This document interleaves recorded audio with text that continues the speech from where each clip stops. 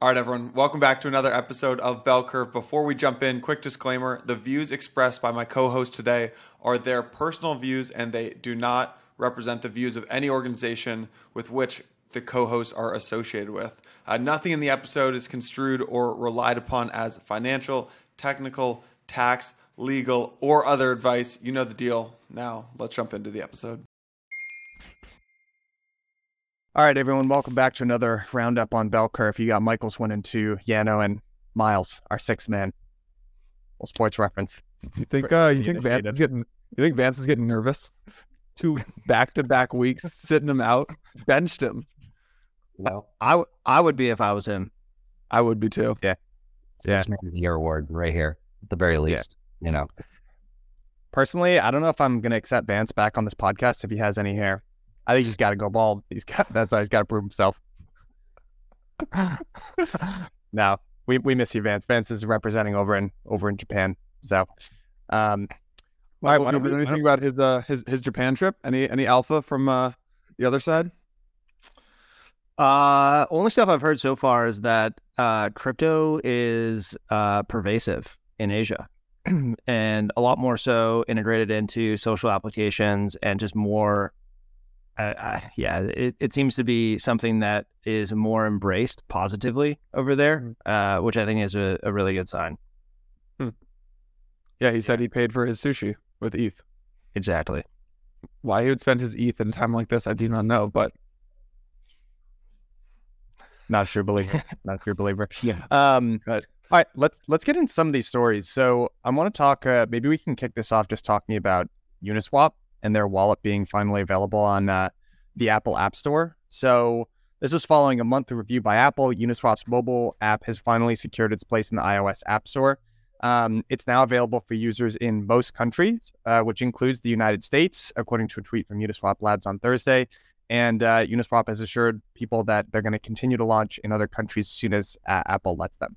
So in addition to allowing swaps on the Ethereum mainnet, Polygon, Arbitrum, and Optimism, users will also be able to track their NFT collections and purchase crypto with debit cards through MoonPay, which was an integration which was actually rolled out, I guess, last December. That's pretty cool. That solves a big onboarding problem. But Miles, I know you actually were a guinea pig and actually installed the wallet yourself and have some thoughts. But before we do that, Michael, I think on one of the earlier bell curves we were talking about the restriction that crypto apps not being able to get distributed on the Apple App Store app. So what are your sort of thoughts on the Uniswap mobile wallet making its way through? Yeah.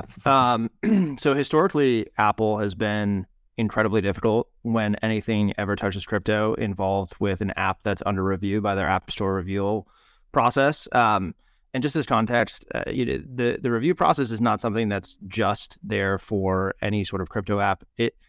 Historically, there's been back and forth with major applications like Uber. I know that they got in trouble for some of the things that they've done. And really what the review process represents for any app that's trying to get into the App Store is a walled garden approach where they are the gatekeepers. They get to decide who's in there, who's not, and they effectively set the rules. When Apple has the App Store review guidelines, which are very infrequently updated, and a lot of people would probably say that they're antiquated in a lot of ways. The way to think about them isn't a constitution that says, here are all the rules, here's how we're going to be dealing with these different types of applications into perpetuity. Think of them as like an auto-append list of rules that they decide kind of ad hoc as they see new applications. And so earlier, I think it was in October or November maybe, they came out with kind of a general perspective on specifically NFTs, where they said that NFTs, when you're purchasing an NFT in an application, would have to go through IAP, which is their in-app purchase mechanism. A lot of people, I'd say you had kind of polar perspectives on this adjustment, where you had some people who said, what the heck, IAP is great, but what is implicit within IAP is that Apple charges 30% to the seller of anything that goes through IAP. So if you're selling an NFT, for instance, which is considered digital content, Apple wants their 30%. Obviously, if you're selling anything in a secondary transaction, it's going to be exceedingly difficult to have 30% be a take rate effectively that the seller would have to abide by using this mechanism. And so this is definitely for NFTs, and it's specific to that one category of purchasing. But it did show a positive trajectory in just Apple being supportive and having rules around crypto writ large. And so that was kind of the other perspective. And some people said, hey, we're used to, game developers are used to paying 30% for any digital content that's sold within the application. And in fact, the fact that you get hundreds of millions of credit cards on file using IAP is actually more of a benefit than having to pay the 30%. The one thing that is, of note here is that because I believe, and I haven't played around with it, so Miles, I'm curious to hear your perspectives. Uniswap, I believe, is going to leverage a non-custodial wallet. And there's a difference between what Apple considers to be a convertible virtual currency like Ethereum versus what they would consider to be digital content in NFT. And that's the reason why MoonPay is, the payment provider. They have to, whoever the payment provider is, has to have money transmitter licenses to be able to facilitate transactions with convertible virtual currencies. But in doing so, convertible virtual currencies are explicitly outside the scope of IAP. And it's not something that Apple will support. And so you won't have to pay the 30% fees, but it's only supported assets that Apple will be able to, or that MoonPay supports, that you'll be able to use in those apps. Once you get the assets into the app, that's when you can swap them around. But you can imagine if you want to buy something, that's maybe not supported directly by MoonPay, the process would go USD to Ethereum to whatever that asset is. The user experience is clunky to say the least. But I do think that generally the recognition of Apple having an app that's going to be as widely used as Uniswap is a really big deal. And I'm sure it'll get better over time. But the biggest thing that can happen for an app developer is to get approved. It's a lot harder to get approved than it is to, have changes that go on once you're approved in the App Store, because it's more of a conversation, less binary go, no go. Yeah. I mean, honestly, Miles, I'd be curious to get your take of like what the UI UX was like. Just because, on the one hand, I think, we've talked on this podcast before about, like, I know I was in the minority when I voiced this, but that it's a big deal that you can now buy in custody at least Bitcoin, and I think Ethereum as well on Fidelity. So it does seem like getting access to distribution that the App Store provides is definitely a huge boon. So I think in that sense, it's pretty interesting. But Miles, I would love to get your understanding of what you thought about the user experience. Yeah, absolutely. And maybe just to touch on one thing, last thing on Michael's point, I'd be very interested to hear like what the discussions in the past month have sounded like between, the Uniswap Labs teams and Apple, because it sounded like they were just getting stonewalled. There was basically radio silence for a long time. It almost reminded me of, Coinbase shouting into the void for, the SEC to tell them what to do in order to be okay. But yeah, I think maybe at some point we'll hear how those conversations went. It does seem like, Miles, like there were some changes. Do you remember when they maybe several months ago, or 3 or 4 months ago, talked about this app coming out, and there were like NFTs inside the app. There was a way to import private keys.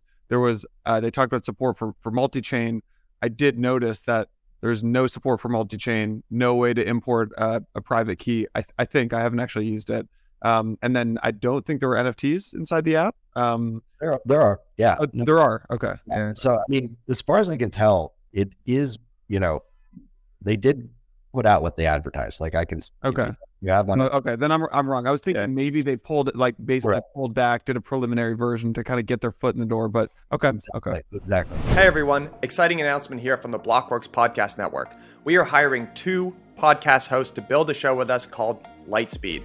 TLDR of Lightspeed is that it is a show for builders, tinkerers, and lovers of technology. It's a callback to the heyday of Silicon Valley, where great tech was built in garages, not in corporate fortresses, and was truly the Wild West.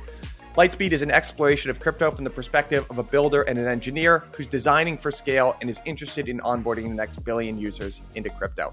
If this show sounds exciting to you, you have a background in podcast hosting or content creation, go to the careers page of Blockworks. That's blockworks.co/careers. I've also linked it in the show notes here. You can just click there. It'll take you right to the page. You can also follow me on Twitter. I'm Mike Ippolito _. You can just slide right into my DMs and we'll set up some time to talk. Would love to hear from you. We are super, super excited about this show. My overall, high level take is that it's a decent V1. If I had to have like a criticism, I would say that, it doesn't provide a better experience than existing wallets for sophisticated crypto native users. But it also, that's one side of the spectrum, but it also doesn't necessarily, simplify the experience enough for, brand new crypto users. I think that latter category is the intended audience that they're going for with this wallet.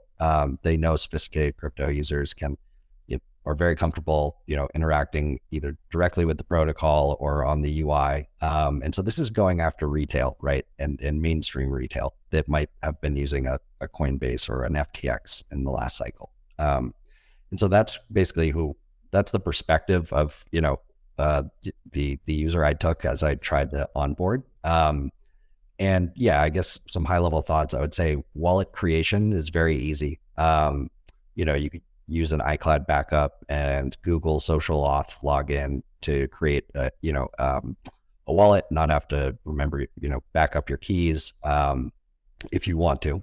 The fiat on-ramp process is pretty straightforward and simple. It took a couple minutes for USDC to show up in my actual account balance. But I would say there's a few big pain points if I was, a brand new crypto user who is trying this out for the first time. And I would say that, when you're onboarding from MoonPay, it gives you, all these different networks, right? So Ethereum, Optimism, Arbitrum, Polygon, and each token has 4 different versions of it, right? That you can on-ramp to. And so I'd, first be like, what the hell are all these networks?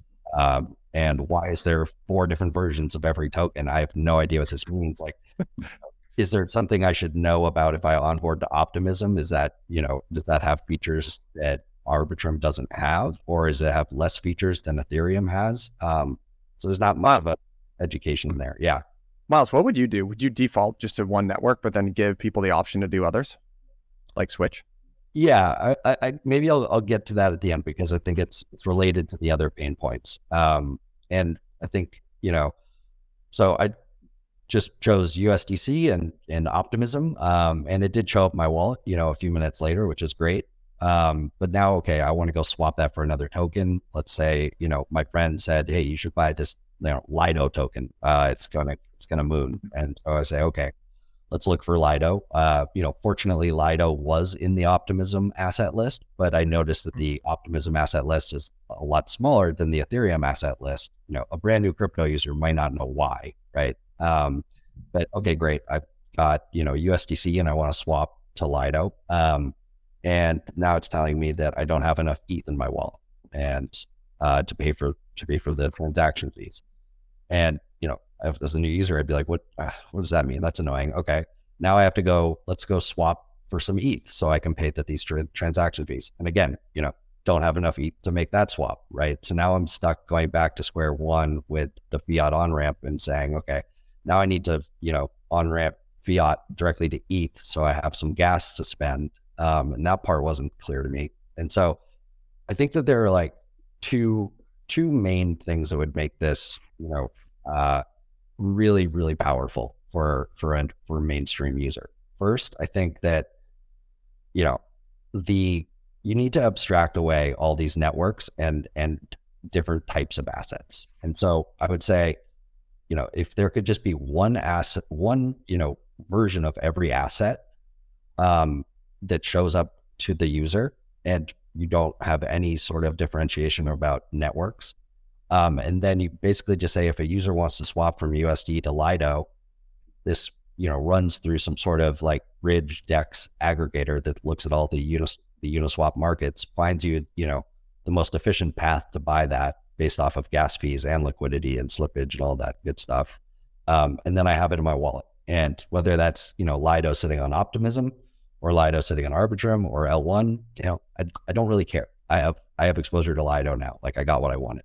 And then 2, and I think this kind of, leads into a bigger conversation, but with account abstraction, there's a lot of things that would make this experience a lot more frictionless. first of all, get rid of gas fees. Like going back to square one, if I was a new user, I would have probably churned right there. I don't want to go through that again. So pay gas fees on behalf of users. I think that's more than reasonable. And you also have, more secure account recovery methods than maybe this EOA path, using the iCloud backup, and you can split keys and all that good stuff too. And so, yeah, I think that those are the two main things that I would say to take this to the next level. When you go in your Coinbase wallet, right, it doesn't tell you which network, of which network version of every asset you want to buy, right? And I just don't. I worry that V1, it's a great start, but it's kind of in no man's land where it's not necessarily catering to the sophisticated crypto native users, but it's and it's not trying to, frankly. But it needs to a couple more improvements to really compete with like a centralized exchange app for newbies, right? Folks that have not ever tried this before. So that's my product review. Miles, why do you think that this is just for? Why do you say that they're really focusing on like new folks here? Because my understand, like when I think about this product, I don't think that like a new user to crypto who owns no Bitcoin and no ETH, like I don't think they're going direct to Uniswap here. This product feels like for the four of us, where the four of us been in crypto for a while, own crypto, still don't have a mobile experience, like a crypto native mobile experience. And like I've wanted to use the MetaMask app for years. It's just god awful. Like that's who I thought this product would be for. That's fair. I think the main objective is to capture retail flow with this app, right? That's what should look like Robinhood, right? It's like that would be the Whether that's retail flow that is, an existing crypto user, that's a relatively small bubble, right? And then whether it's retail flow that's maybe just a centralized exchange user, that's at least 100 million people right there. So that's a much bigger audience. Maybe this is their onboarding, experience. And then there's like, the folks that have never tried anything to, crypto related before. And to your point, like don't see them going straight to this Uniswap app. But part of me wonders, to go back to one of the things you were saying, Miles, is just like what the conversations were. And, you submit an application, they assign you a reviewer, and then you start the conversation with that reviewer to basically say, okay, here's what we're going to do. Here's the things you need to change. Like it is a dialogue to a certain extent.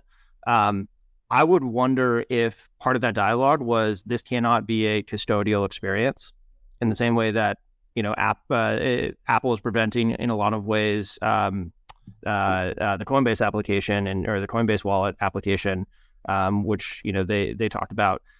If they have to list all the different networks, if it has to be a separate wallet where you can't import your private keys, like I wonder if these are limitations. And this is kind of what having dealt with the App Store review team a few times, I wonder if that's just like limitations that they said, okay, you want to have this is what we need.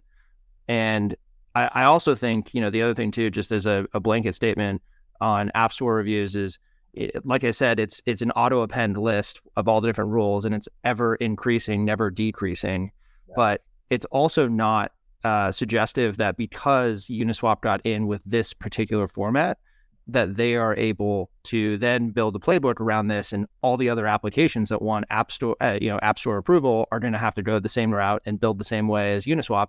It is really a specific use case by use case for each of the different applications that are going through the process. So doesn't mean like because Uniswap got in, it's, we now have a playbook for how to get every other app in. It's really just like because Uniswap got in, this is a big signal that maybe there's an open dialogue that could be had. Yeah. And similar to the staking dialogue on the regulatory side, I think this general direction that we're getting now is like the more of just a, pass through you are, or like, a way to interact with the protocol rather than, making the experience, doing things, like outside of the protocol to make the experience better or smoother, that protects you a little bit. But it would be, too bad if that was actually stopping them from like doing things that, don't necessarily make this a custodial app. Like I think if you put in like a DEX bridge aggregator, something like a socket network behind the scenes here, it's still not custodial, right? You're just abstracting the UX complexity away a little bit, right? But if the Apple Store is saying, it has to be kind of wonky and complicated because like that's what a true, just pass through to like interact with the protocol should look like, then we're in a tough spot. But account abstraction also does help a lot with at least some of these pain points. A lot of people focus, especially in crypto, right? Like it's very easy to be like, hey, Apple's trying to throttle us and all this stuff. And people focus on the 30% take rate that Apple takes in their app store. But the truth is, from Apple's perspective, that they're trying to, when apps originally, started to get launched, there were tons of scams and really poor user experiences. And part of the reason why Apple has that append-only list is to protect users, right? Like they view when people go to the App Store, Apple wants you to be able to trust that you're not going to get scammed and that your experience is generally going to be relatively good. So to be honest with you, I can actually sort of, if this is what the conversation sounded like, I could definitely see it from Apple's perspective that like, hey guys, like people lose their private keys all the time. This is an insane user experience. Like we don't want the liability of our brand, or this isn't the experience that we want our users to have. I could be wrong, just wanted to call it out, but I'm pretty sure it did give me the option either to create a new wallet or import. You can. Some Yeah, you can. And Miles, could you sign up with like with an email address or? Yeah. Because I spun up a new wallet and then chose, the most Web 2 path to basically onboard through that.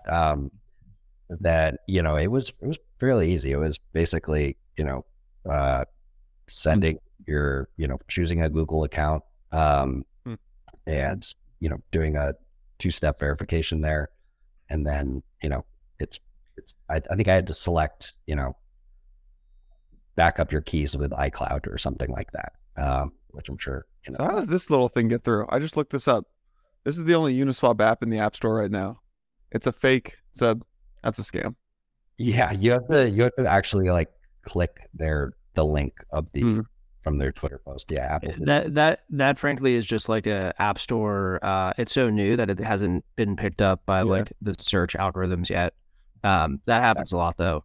I mean, so Mike, I totally agree with all of what you were saying. I do think that, my personal perspective, just broadly, not on like apps specifically, is that it did start off as a form of protection to make sure that the quality of the apps that are in the App Store is as high as possible.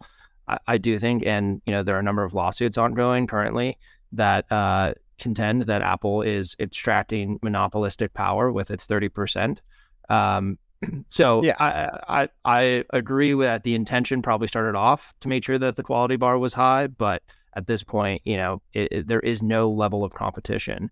There's no opportunity unless you're in a specific category where they don't want to support their payment method, where they force you to use the 30% fee. It's always a little bit of both. People tend to view it in binary, but usually there is like a good reason for that being the case, and then there's probably a more extractive reason, and they can both be true.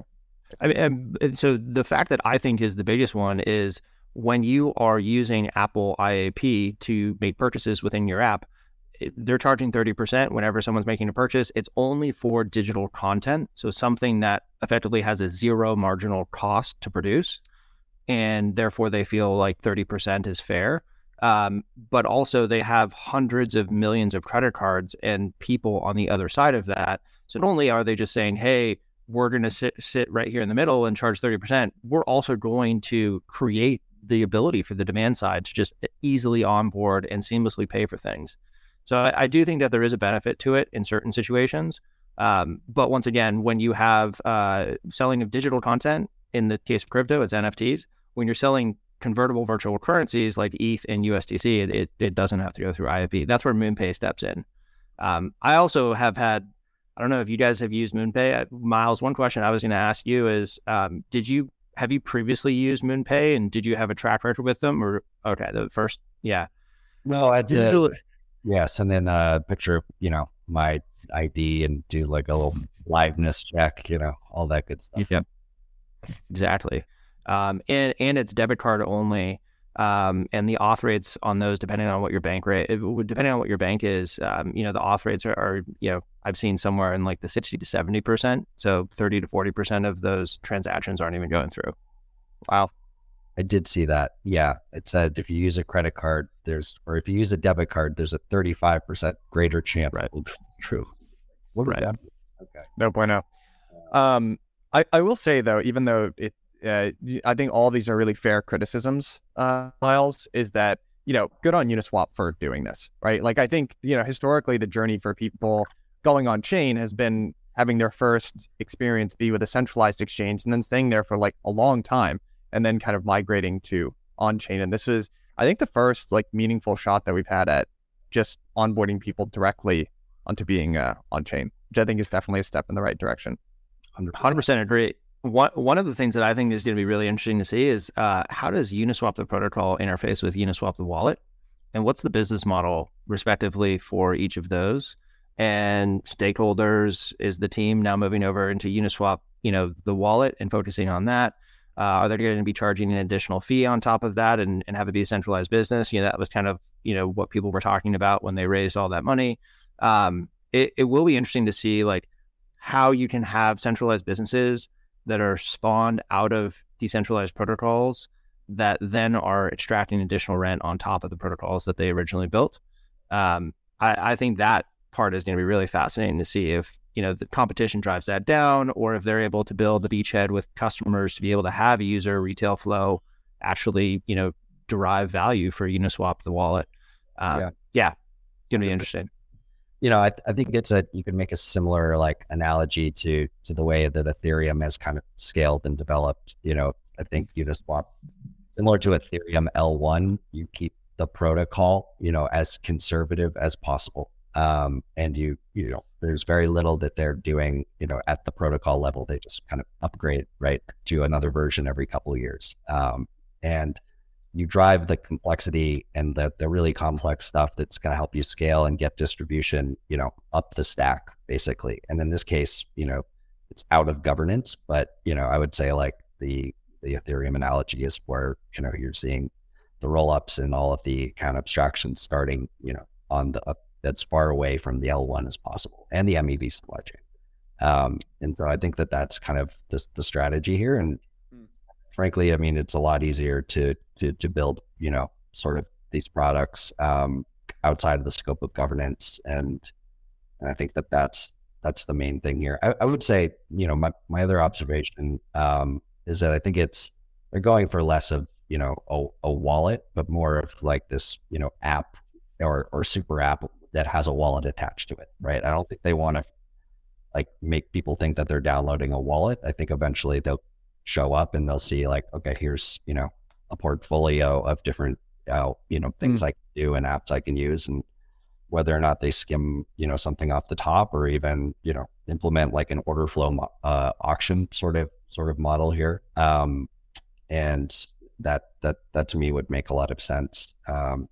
And yeah, I think that only accrues directly back to Uniswap Labs in terms of the revenue, but the volume, if they're successful, right, drives value to Uniswap protocol.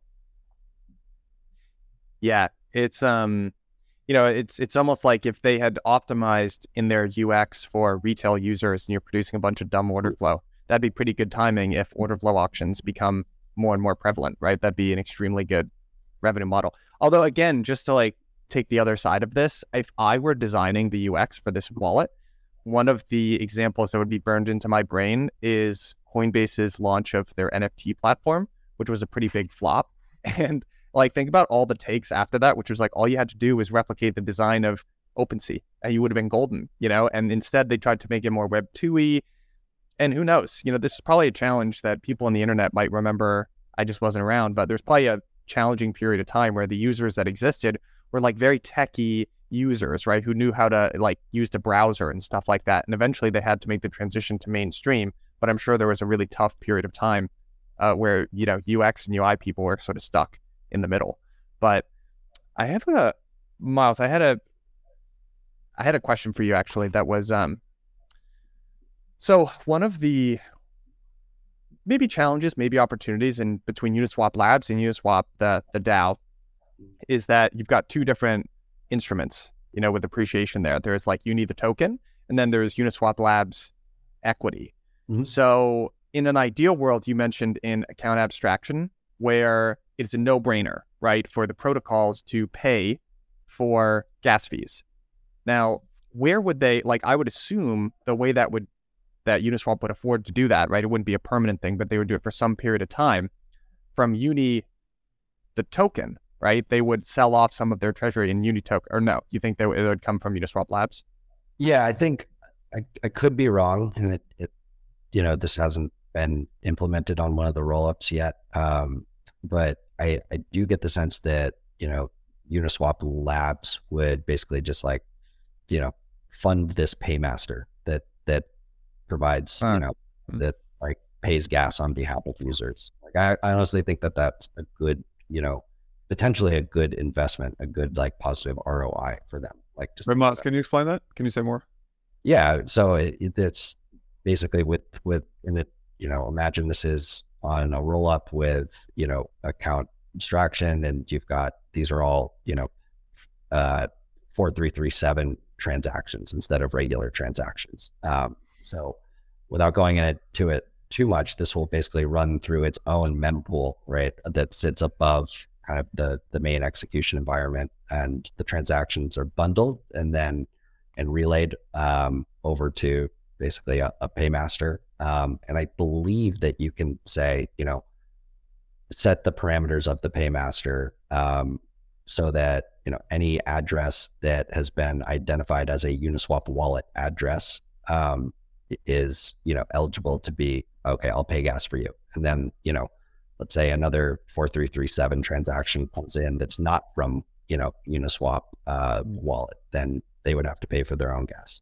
I could be wrong. I really honestly just started thinking about this as I was testing it out today. But to me, that sounds like something that would likely come from Uniswap Labs. I think they could fund basically a gas account. Especially if it's if you default to an L2, right? And that becomes the default location for where these assets, as they're put in from USD, originate in the application itself. I mean, I think that obviously would alleviate a lot of the user onboarding flow for the archetype of user that you were pretending to be, Miles, and honestly would probably be a really interesting test just to see, what account abstraction actually can bring in terms of user growth.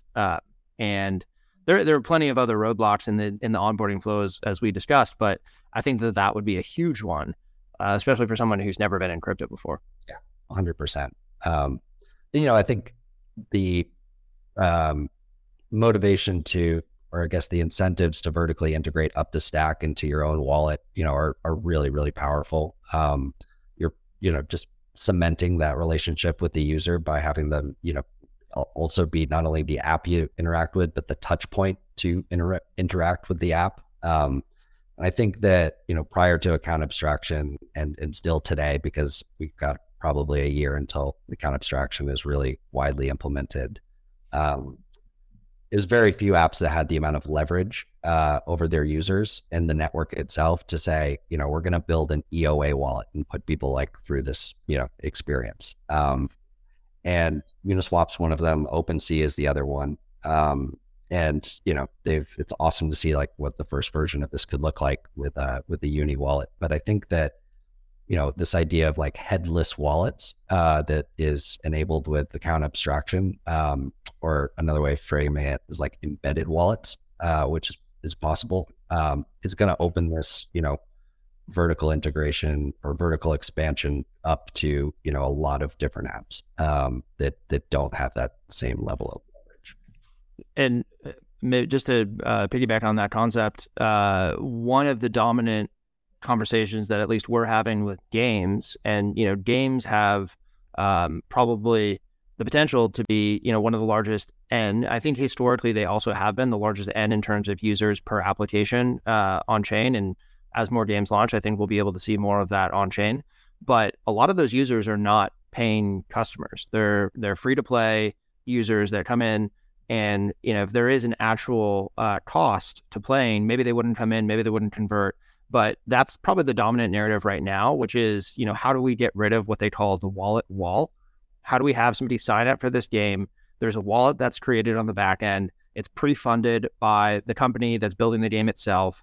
If there are any on-chain transactions, they're abstracted away from the user and paid. The gas is paid on behalf of the company itself. And I think that that's going to be kind of generally how these consumer applications grow and launch and scale. And then it just becomes a question of like, how long are you willing to subsidize the gas fees for a user who doesn't pay? It's going to make the point of monetization for these users be at different levels than what we've seen for previous games or previous applications, just because there is this operating cost, this cost associated with every single user that comes on chain. So it's going to be really interesting, but that's a dominant conversation that's happening in the games ecosystem right now. Yeah. Yeah. Seems like it's a future cost of revenue line item for Right. most, right? So retention and an acquisition. You know what else isn't? It just something that we've talked about in previous episodes is Coinbase's wallet as a service offering as well. So now you might get this super potent combination of account abstraction happening at the same time that Coinbase will whitelist a wallet for you. And it just solves two of these enormous pain points to the point where app developers can focus on building their applications that people actually want to use. And Miles, you and I talked a lot about the fappening, which is the fat appening. Interesting title for a Z Prime article, but it's the idea that there could be these gigantic fat apps in crypto, and it's kind of like who ultimately owns the relationship with the customer. Is it the wallet? And maybe the user experience is you have your wallet and it gives you really easy access to all these different apps that you want to use. So you would like open your wallet on your phone and kind of use that. Or maybe it's the app that the user feels the tight relationship with, and ultimately starting with the app and then having a nice wallet built on top of that, like Uniswap, is just going to ease the friction of people doing what they already wanted to do, which was use the app. And then that's kind of your Trojan horse way in, which honestly, as I say it out loud, that sounds like that's the way it's going to play out. Sorry, do we double click into that? Like, are you saying that an application would plug into the Uniswap application? So like you have a game that's downloaded or an application that's downloaded, and you've got Uniswap that's downloaded all on your phone, all on your home screen. You've pre-funded your Uniswap wallet, your Uniswap app, and other applications would be able to leverage account abstraction via your Uniswap wallet? Or it's maybe that, Uniswap either through expanding horizontally themselves or by finding close partners, right? You log in, like they are the aggregator essentially, where you are, on the Uniswap wallet home screen, because, they started with a protocol, they built a brand off of that. Now they have like enough leverage over the user that they'll take him with them. And then it's a question of, okay, now we've got you here. How do we keep you here and buying and doing more and more things, right? And then it's like a buy partner build sort of exercise on their end to determine if they like pull in, other apps that are close partners, or if they want to like, do more acquisitions or expand horizontally. Everybody wants to be the backend wallet service provider. It's so funny. It's like, it reminds me of, I don't know, maybe like 10, 15 years ago, where everybody wanted to build like the dominant JavaScript framework to build web apps in. And it was like, okay, we've got 12 dominant JavaScript. I'm going to build one that's going to supersede all of them. And like, congratulations, now we have 13 dominant JavaScript. But I think there's a big opportunity for other wallet as a service companies to compete with Coinbase, because there are a lot of companies that are not going to use Coinbase's wallet as a service because they compete with Coinbase in one way or another. Yeah, I'd say there's no shortage of them in the space right now. Just from having conversations, it's like a very, very hot area. And I think that there's a spectrum of different kind of solutions here, with like Coinbase wallet as a service being on one end of the spectrum, where basically, you let Coinbase also have the ability to help you recover your keys. So it's almost like this, I could be wrong. It's like, and Coinbase only gives you the SDK. Like if you want a UI UX on top of it too, like let's say you're Macy's and you want to give someone a wallet as a service, but like you don't want just the SDK, you want like a nice front out end of the as well. box. Like you might use Bitski's wallet as a service, or Magic has a wallet as a service. So it's like, I think it's how much of the stack do you want to control, basically. Right, exactly. Even Fireblocks is getting in, getting into all these games with more like retail or like, B2B2C sort of offerings. And then, the other side of the spectrum, you've got like Economy and, like OX Pass and a few other really interesting providers. Even the Safe SDK is another one that are kind of building this, you've got like a suite of tools and bells and whistles that you can add to this, app specific wallet that's all, white labeled for your brand and everything like that. And it's just all happening in the background. I see that's kind of, one of the big unlocks of account abstraction is this idea of, having an account on every app you use without having to spin up this, painful wallet experience. I do wonder though, like every single application has an account that's abstracted for you, specifically for you. You have some assets that are in there. Maybe they're NFTs, maybe it's ETH, maybe USDC. It doesn't really matter. Like going to the 100 different applications that you have used at some point and going and retrieving the residual value that's left in those wallets is going to be painful. Yeah. Like there is a fragmentation issue where it would be nice, hypothetically, if there was a single wallet and it was a white label service and everybody could just have that be the one thing, and everybody's trying to be that one thing, right? But fragmentation becomes an issue. Yeah, it's either, I see two solutions. It's either it's like you have, one EOA that is kind of like your actual bank account, right? And then you can let, that EOA control these other smart accounts that are like, your Venmo balance equivalent. Or you've got a service provider opportunity to aggregate all your accounts on some other app, right? It's like if you used Google to sign in to create a smart account, like aggregate every, smart account associated with my Google login. Right. Like that. I think I kind of understand why. I've heard Fred Wilson actually on a podcast a couple of years ago. He had this little line that stuck with me, which was he never really could. He had this idea that actually your Google Maps or your Apple Maps should be kind of your home screen of choice for something like Uber, right? So instead of signing into Uber, the app, you would just log on to Google, and then you could like call an Uber to your location, or you could order food from your location. But he just kind of never really played out. And I kind of think the reason for that is like the simplest, the easy, you already have a wallet. It's called your phone, So like when you want to do something like call an Uber or order food, I don't want to log into another app on my phone and then go through that. I just want to be able to go to it the quickest way possible, and I sort of think that's why it hasn't necessarily played out like that. I would also say there's just such a huge vested interest in Uber maintaining that customer relationship that they would never want to be, a feature in Google Maps. Totally. And that's another good reason why, like none of the apps that ultimately end up gaining a whole bunch of users and they have funds and traction and all that stuff, they're going to be incentivized to not just be a feature in a wallet. Well, and you could go to, and the equivalent would be, you could say, okay, I want to leverage the Google Maps API and we're going to build a big partnership with them. And like, ooh, Uber, Google Maps wants to actually now have us be a feature within their map. It's like, okay, great. We'll just go to Apple Maps or Mapbox or any of the other providers and have the same experience. Like competition ultimately will drive this in the direction of, I think, where, probably the best outcomes will exist. And frankly, Uber would not be a service. They wouldn't be able to test different applications. They wouldn't be able to test different services that they provide if they weren't their own standalone application. So I'd much rather have Uber be a standalone app that, versus a feature within, a Maps application, even though that may be, in some ways a better user experience. But I think the best user experience is having a sustainable business that can provide car services, as a standalone application. Yeah, I think that's absolutely right. I think the big difference there is that like Uber can actually, block people from like the only way you can use Uber is through their own app, right? Where I would say like there will be, say like an Aave, right?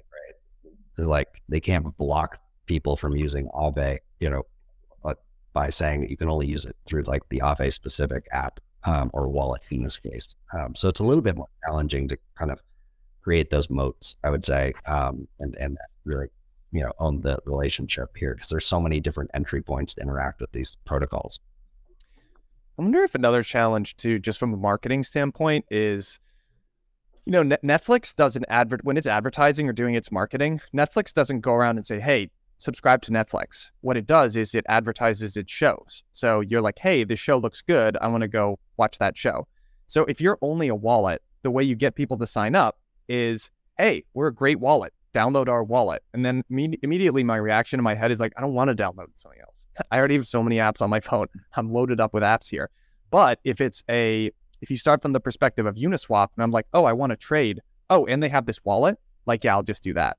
And I think it might just be like it's eliminating a step instead of adding something else on your phone.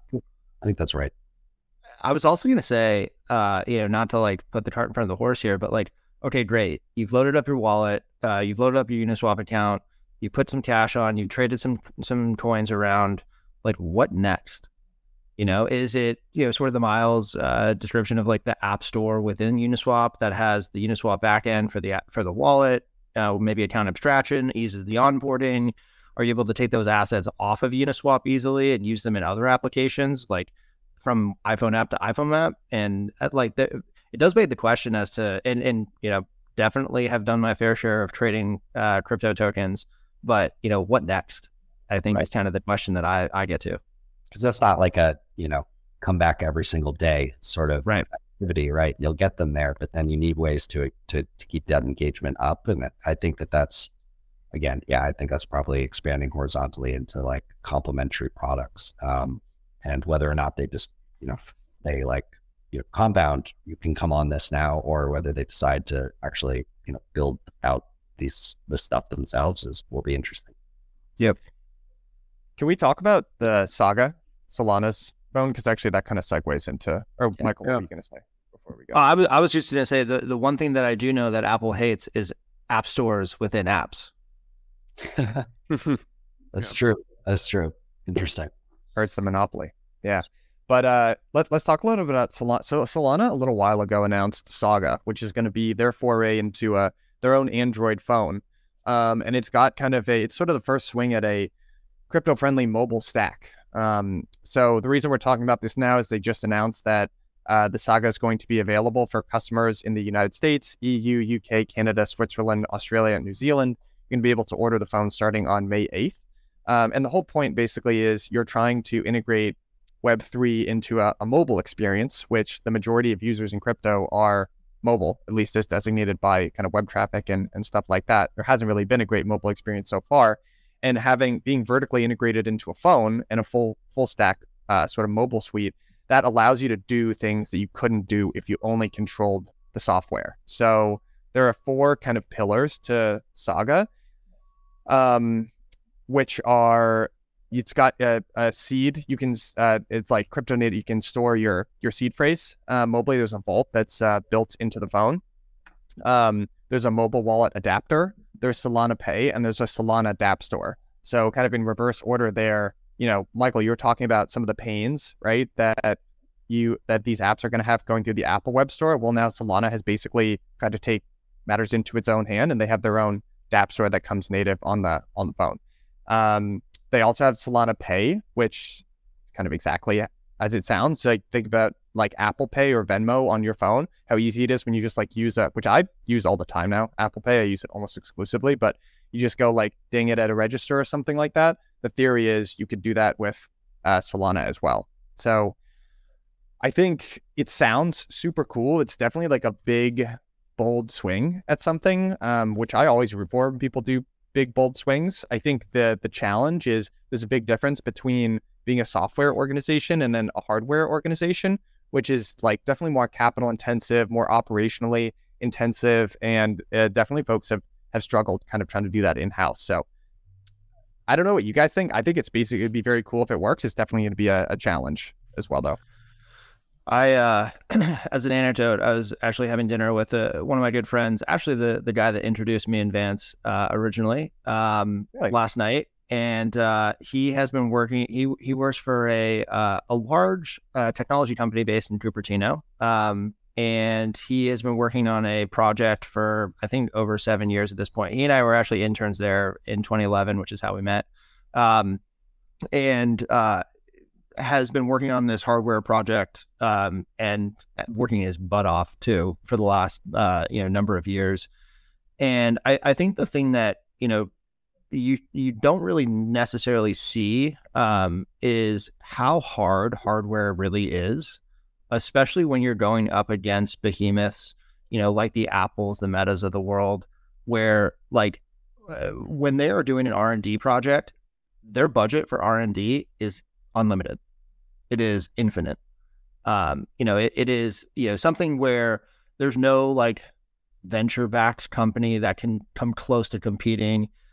Even Meta, to a certain extent, has had to shut down, a lot of the Oculus stuff that they were working on when they started to cut costs. Reality Labs, exactly.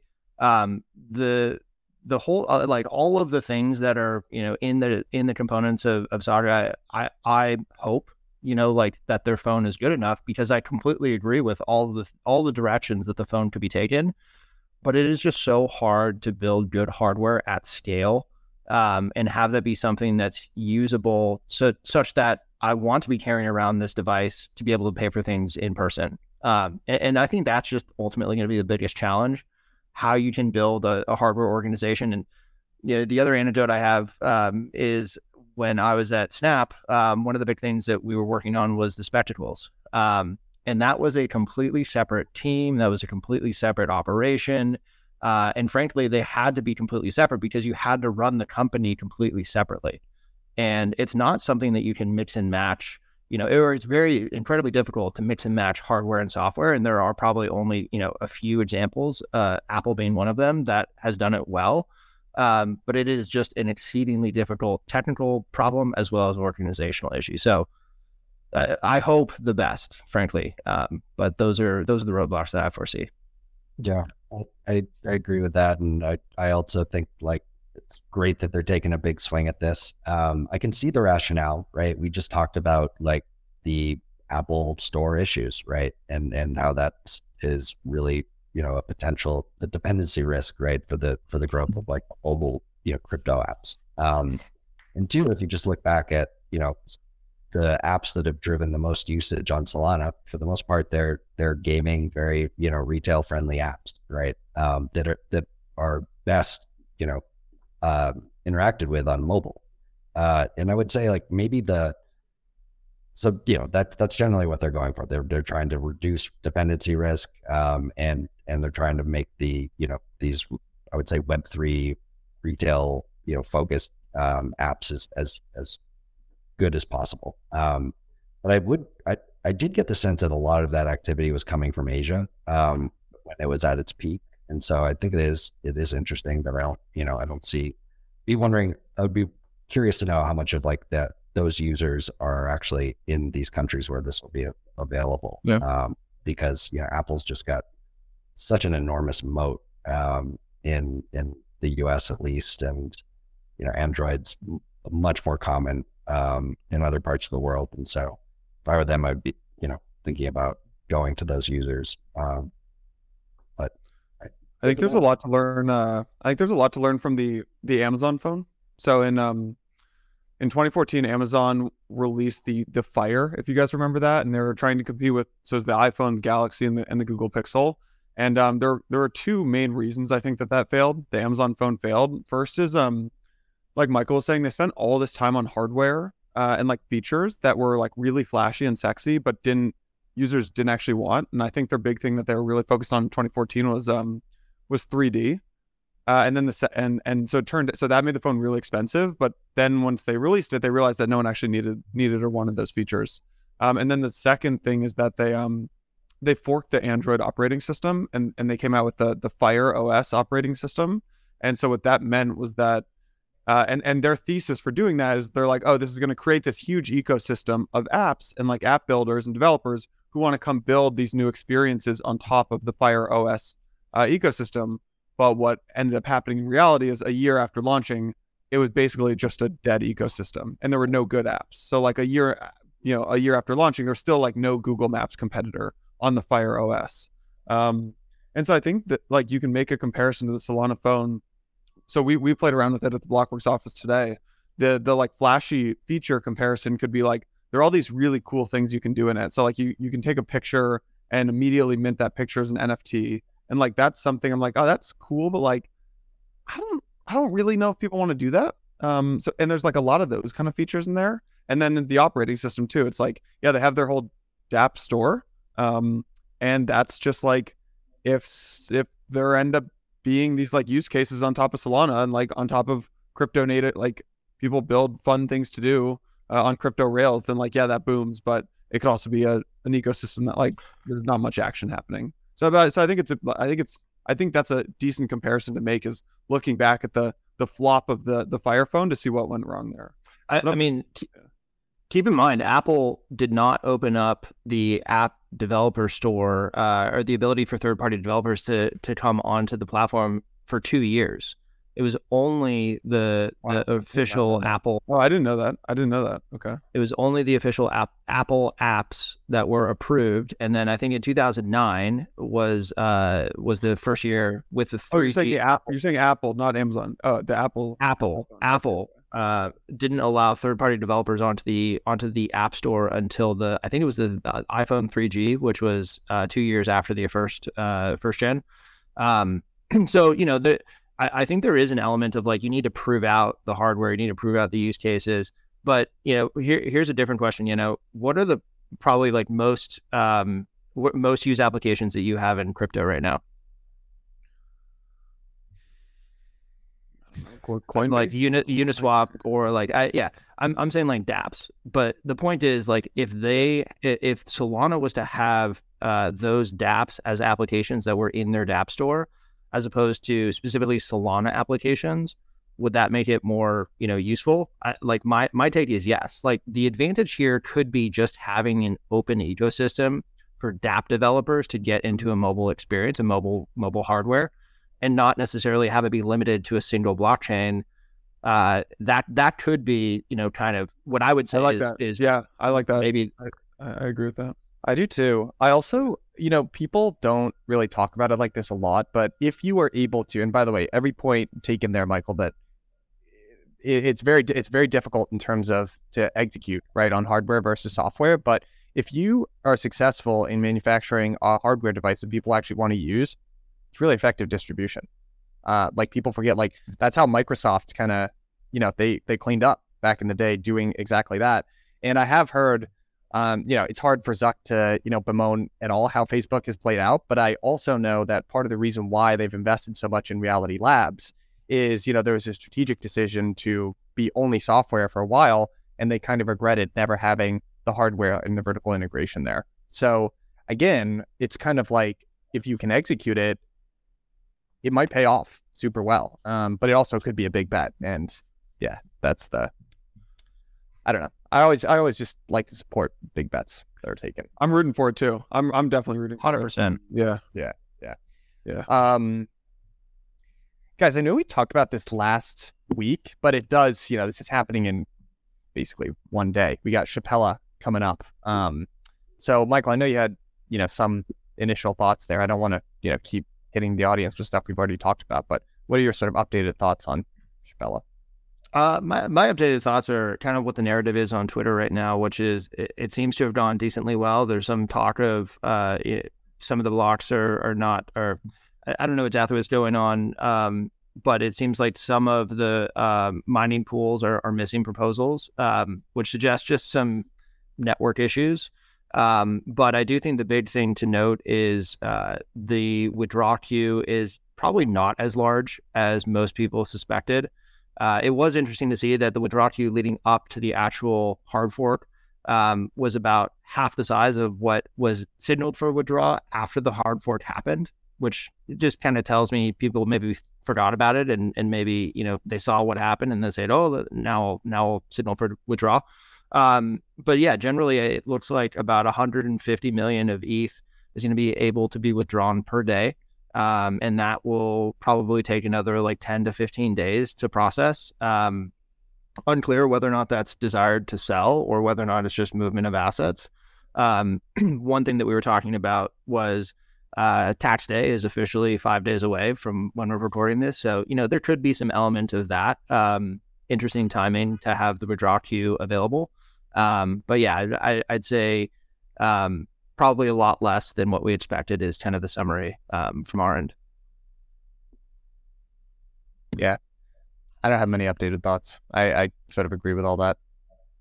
Yeah, me either. It'll be interesting to see just how fast the withdrawal queue kind of returns back to what could be like a normal level going forward, and what that, time actually looks like to withdraw. Like, is it, a couple days, or is it 2 weeks? I think that actually does impact like the pricing for LSDs. Yeah. One additional point. I did see some, and this was last night, so the data may have changed, but it looked like almost 70% of the assets that were in the withdrawal queue were coming from Kraken specifically, which, if you remember, they are required to send back all of that ETH, withdraw all that ETH. So, even the numbers that we're seeing could be overinflated by specific actors in situations like that. Yeah. I think I generally think that crypto underestimates the likelihood of bad things happening. So I sort of tend to come into these sorts of events with a negative bias. But I do think that people generally kind of overstated the concern. And Matt, the question that I have to you guys is, because this was the sort of strong consensus going into this like 1 or 2 months ago that we've talked about a lot, is there's going to be this initial dip as people unstaked, and then there was going to go back up. But my question to you guys is, like, how much withdrawn ETH do you think people would need to see to be satisfied that withdrawals actually work? Do you know what I mean? Like, there's some amount of, okay, I actually want to withdraw my stake so I can pay my taxes, or because I haven't had liquidity in a number of years. But also, just as likely could be likely that over the first couple days, you see some amount of ETH successfully able to be withdrawn. The market decides, wow, this has just been de-risked, right? I've seen, or I've heard, my friends or this fund that I know, and people tweet about it publicly, they withdrew their ETH. So then actually the deposit queue ends up, it ends up netting out sort of positively, and there isn't really even that period of dip. Could happen like that too. I don't know. Kraken withdrawing $1 billion should, if they can do that, then should have pretty good confidence that it's doable. Yeah, I think so.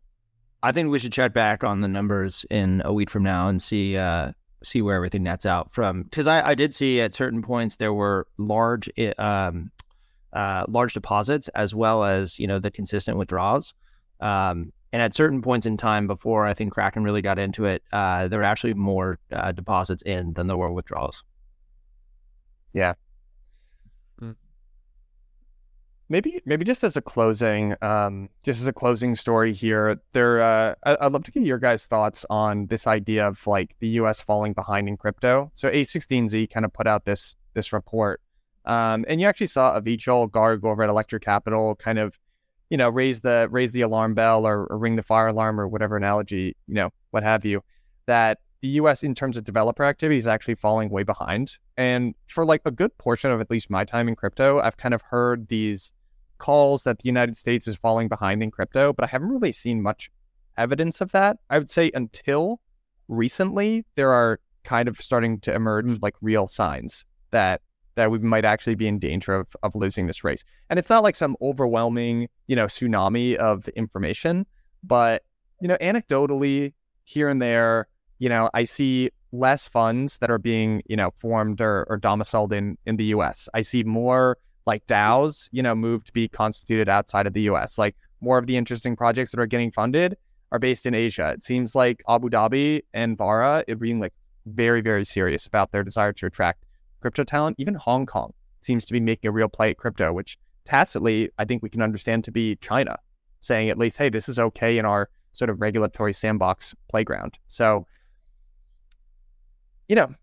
I think it's definitely still too early to call, but it really actually does, for the first time, at least since I've been in crypto, seems like it's genuinely shifting outside of the US. So Rob Leschner came on Empire, and one of the things that he mentioned, because he does a lot of investing out of Robot Ventures, is they advise founders not to be in the United States anymore. He's like, yeah, it's just not worth it. And he's like, look, if I started Compound all over again, it's like I wouldn't be over from the States again.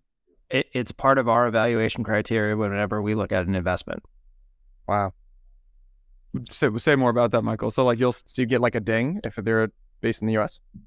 It's going to be more difficult, yes. So you have to understand, what that implies. You're going to be operating with one, if not both hands tied behind your back. And regulation by enforcement is sort of like you don't want to say anything, because if you're too loud, you might get clipped. So there is an element of I would say simultaneously, and this is what the presentation goes through, is like there are actually positive regulatory perspectives that are happening in Singapore, Hong Kong, Eastern or Western Europe. Like there are places to go where you can have this company operate in the way that you want it to, that are not, out of left field countries that you'd have to move to, and it would be a crazy place to live. These are very well established, and even some with major tech centers. So that's largely where a lot of the decentralized protocols that we look at for investment, are coming from, just because they recognize the same things that we do. Now, Michael, do you notice that these are like most of these teams you talk to are expats that have left the States or less friendly regimes, or they, for the most part, folks from these regions? I would say not necessarily from those regions in particular, but probably from somewhere that then moved to that region to be there. I would also say there's a huge difference between the breakdown of the team versus the founding team. Yeah. Where are you getting engineering or design or product resources? Where are they from originally? Versus the founding team. That is a difference as well. But yeah, usually it's the founders.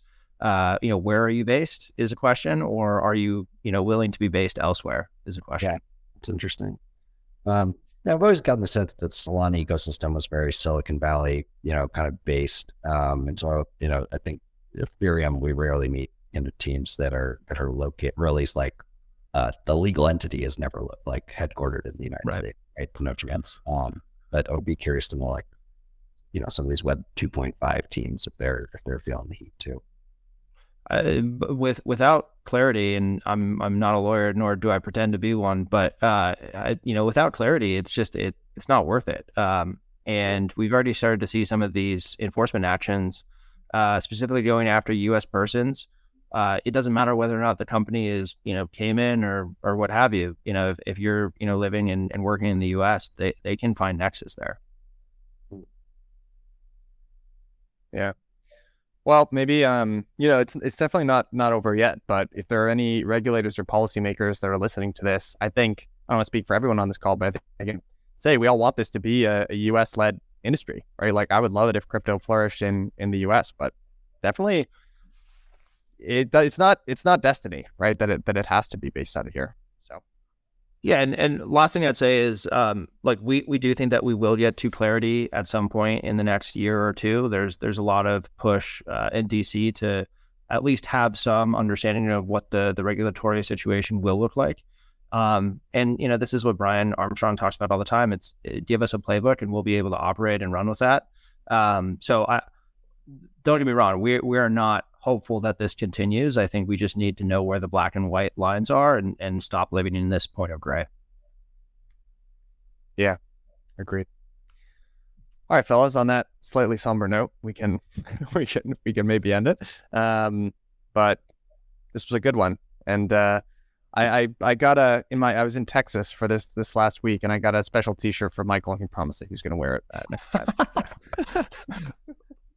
Which one is the question of whether or not I'll wear it? I'll tell you. I'll read you out the slightly less controversial one, because there were a couple that would not be Adam approved. Let's put it like that. But it says Noah was a conspiracy theorist, then it rained.